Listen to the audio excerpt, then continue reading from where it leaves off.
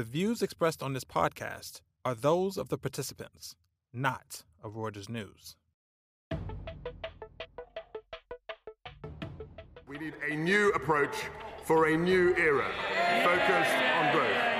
Our aim over the medium term is to reach a trend rate of growth of 2.5%. And our plan, Mr. Speaker...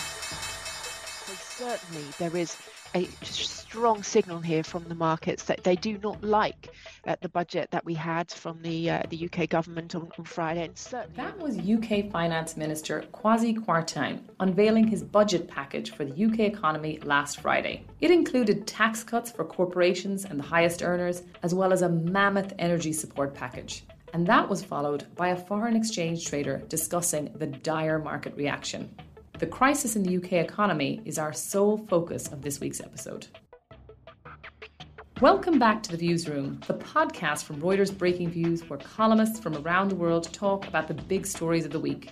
I'm your host, Amy Donnellan, coming to you from London. The fallout from the UK government's new spending plans has dominated headlines around the world this week. Sterling hit a record low and the cost of UK borrowing soared as investors fretted about how the government would tackle its mounting debt pile and balance its books. But what does this currency and debt debacle mean for interest rates? And what options does Kwarteng have to reassure markets? Stay tuned as I speak to Peter Tal Larsen, global editor of Breaking Views, and Pierre Briançon, our economics guru.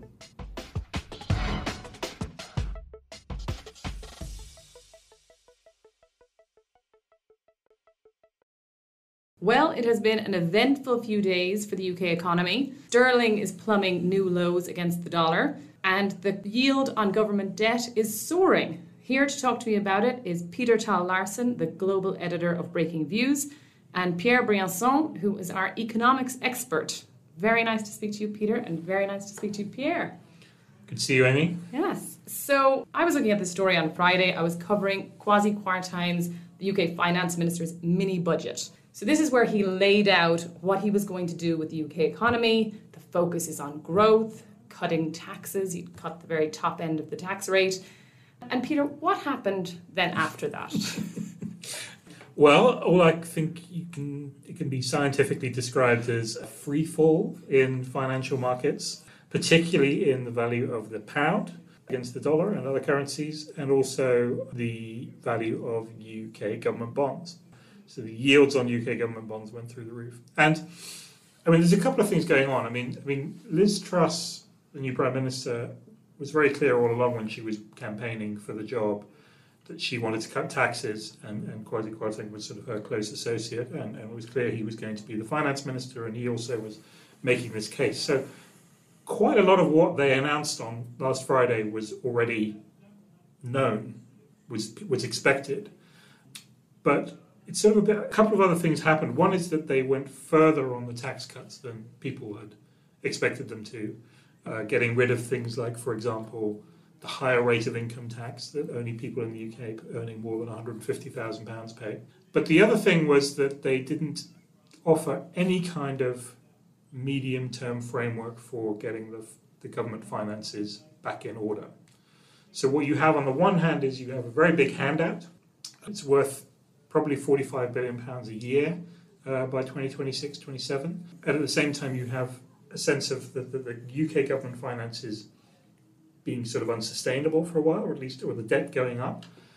And at the same time, then you have a question of, well, how are you going to fund this? And this is happening in the context of higher interest rates globally, and the Bank of England trying to raise rates, also talking about selling its portfolio of government bonds at the same time.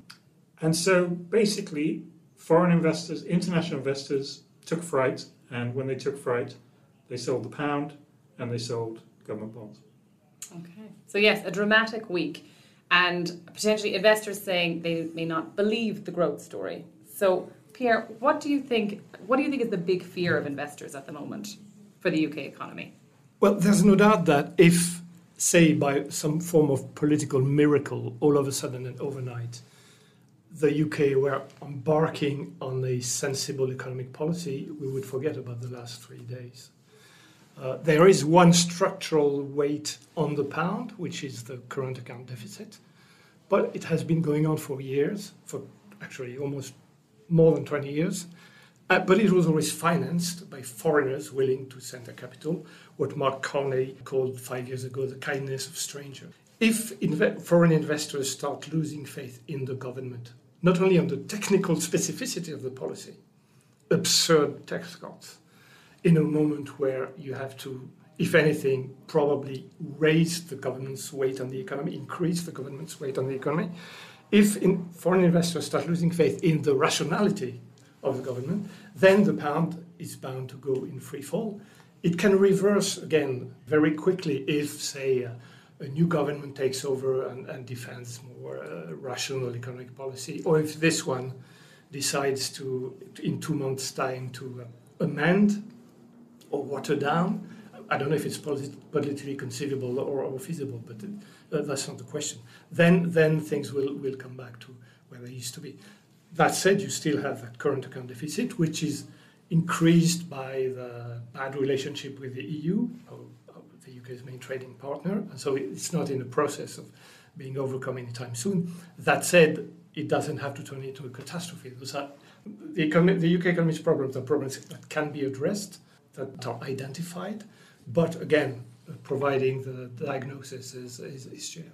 There is another factor here, though, which I think does add to all of this, which is the energy crisis. And what the UK government has done is basically say they're going to cap the cost of gas and electricity for households for 2 years, at sort of at current levels, or sort of pre-current levels, and also do the same for businesses.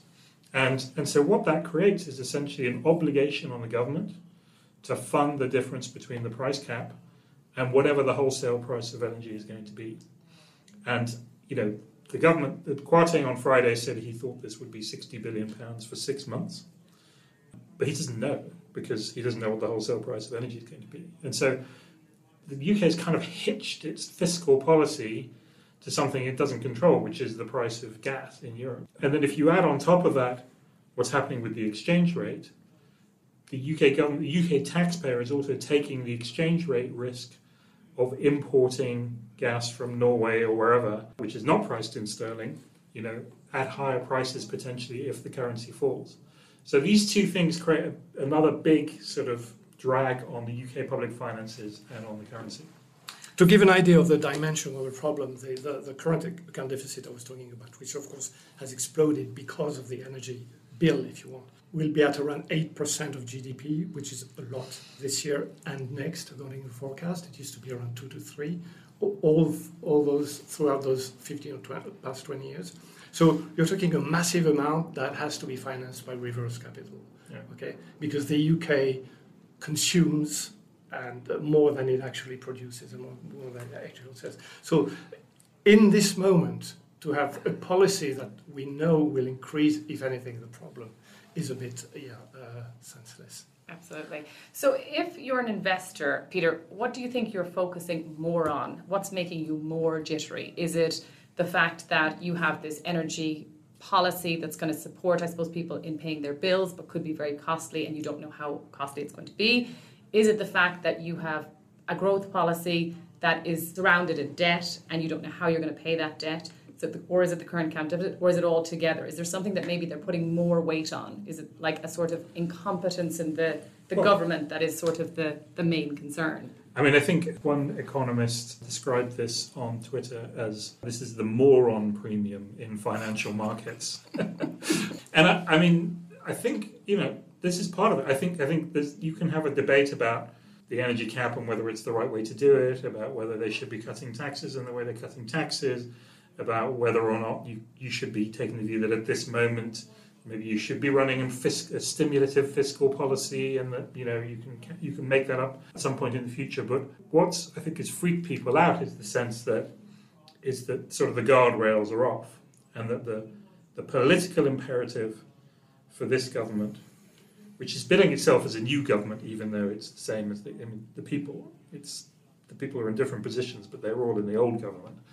And they've sort of launched themselves on this kind of like neo-Thatcherite tax-cutting kind of agenda without any really credible framework of how this might work in terms of the economy. You wrote about this last week, this idea, which is sort of plucked out of the air, that they're going to return growth to 2.5% a year, which the UK hasn't been at for years. I think that scares people. And at the same time, they talked on the campaign trail. They're now trying to walk this back, but they talked on the campaign trail. There were some attacks on the Bank of England, questions about reviewing the Bank of England's mandate. Kwasi Kwarteng, the finance minister, on the night that he announced this massive energy intervention a couple of weeks ago, then fired the most senior civil servant at the Treasury Department, a veteran of several crises, Tom Scholar. So I think there is part of this, which is that investors are looking at this and saying, we're not really sure what these people are capable of, or whether there's a credible institutional framework around this any longer. And that is something that the UK has been able to take for granted for a long time through various crises, currency crisis, financial crisis, and so forth. And if that credibility is being lost, then it's very hard to win it back. And I mean, there is a concern, obviously, as well, Pierre, that this is inflationary, that there could be an inflationary element to this. And I think people were looking at what the Bank of England was going to do then. And we obviously had a statement then from Andrew Bailey, the Governor of the Bank of England, yesterday. So what is their position? Well, the Bank of England had a very carefully and prudent plan to raise rates cautiously last week, as opposed to a radical rise. Wait for the government to announce their plan and then decide on. The inflation should come down by about 4 percentage points because of the energy gap, that for around 14% estimated to around 10%, and it will. But over the longer term, the fiscal dimension of the policy, without growth, will increase, both inflation and the deficit, because that's what the fiscal deficit effect is. So you're in a position where the governance policy will increase the deficit. The fall of the pound raises the price of imported goods. And you can see that, the price of a barrel of oil, for example, has raised considerably for the UK compared to other the Euro countries or other developed countries, of course, in the last 6 months because of weakness of the currency. So you have the effect immediately here. So you have this double, so to speak, effect on inflation, which the Bank of England now has to compensate for by higher rate hikes than they had planned. Some in the market already talking about 100 basis point rate at the next meeting in November. At least it seems that they won't raise interest rates before their scheduled meeting, which is one thing. Otherwise, it would have given the impression of panic or whatever, as would any change in the Bank of England's governance. It's a really lose-lose situation, both in terms of inflation, in terms of how you finance the deficit, the fiscal deficit. The UK is now in a major twin deficit situation, which is the bad spot to come out of. And Peter, if you were Kwasi Kwarteng, this was certainly not the outcome I think you would be hoping for on Friday. So what are his options here? What can he do to sort of stop protect the currency, to encourage investors that the UK is sound, that it's able to manage its debt, and that growth is coming down the line? Well, I think that ship has sailed. I think that's sort of like that gamble, which there's no other word for it. That gamble they took on Friday to say, well, we're going to sort of go for growth and kind of roll the dice and hope for the best. I think the market reaction has paid to that. As Pierre mentioned, the Bank of England was already going to raise rates. It will now presumably have to raise rates by more, because just to offset the inflationary impact of the package, probably have to raise rates by even more than that to re-establish some sort of credibility in terms of monetary policy, and that will have an effect on the UK housing market through mortgages, consumption, investment, all those kind of things, business confidence. So the idea that this was ever going to lead to 2.5% growth was fanciful. It's even more fanciful now. So, but I think you'll see the scale of the moves here are really quite extraordinary. Even we've seen very violent moves in the last couple of days, but even if you just look back, when Liz Truss was confirmed as the new Prime Minister at the beginning of September, 10-year UK government bond yields were below 3%. As of now, on Tuesday afternoon, they're at 4.3%. That is extraordinary. Nearly the yields on Italian 10-year bond. But in the space of 3 weeks, I mean, that's amazing. Sterling has fallen, since Liz Truss was confirmed as Prime Minister, sterling has fallen by more than 10% against the US dollar. I mean, these are extraordinary moves. And I personally think the idea that they can sit on their hands and wait until November, when the Bank of England will have its meeting at the beginning of November, and then at the end of November, the government will come out and talk about their fiscal framework, I don't think that's really feasible. So I think Kwarteng will probably have to change tack on something. And the question then is, how does he change tack? And none of the options are good, right? I mean, either he reverses some of the things he announced last Friday, which would be catastrophic from a political credibility point of view, or he does what they have said they're not going to do and introduces new taxes, a windfall tax on the utilities, for example, or something. But that would be also a breaking of the promise. Or they do what Conservative governments normally do and say, we're going to cut spending. But the scale of spending that they would have to cut at this point to offset the damage to the finances they've done with the tax cuts would be enormous and would be politically, I think, verging on the suicidal, because if you have it's one thing to have a budget where you cut taxes effectively for companies and for people who are earning a lot of money, to then turn around and say we're going to pay for that by cutting schools and the health service and things like that, I think would be unconscionable. So he has no good options. But I don't think this package as it's currently configured can stick until November. And remember then that when foreign investors refuse to finance your current account deficit, it's called a balance of payment crisis. I mean, it couldn't happen in the UK conceivably because of UK institution, rule of law, business-friendly, regulation, financial center of the world. It couldn't happen. If foreigners refuse to finance the UK's current account deficit, it's a balance of payment crisis, and the IMF is not very, very far.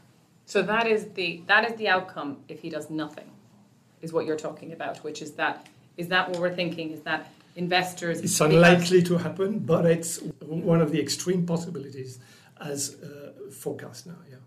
And I think if this kind of gathers pace and people, vote with their feet, and there's a sense that nothing's going to happen until November, it could get really ugly. And particularly depending on who knows what else happens with Russia, who knows what happens with the Fed, and China and markets and stuff. The UK is already vulnerable to these storms, and is now more vulnerable. And I don't know. I think it's very hard to imagine that they will stick with the current course. Well, very interesting. Thank you, Peter. Thank you, Pierre. We'll be following this probably weekly, I would imagine, until we get a bit more detail. Thanks, Amy. Thanks for tuning in. This podcast was produced by Oliver Tashlich and Streisand Netto in London. Subscribe to The Viewsroom and our sister podcast, The Exchange, on Acast, Megaphone, or wherever you like to listen.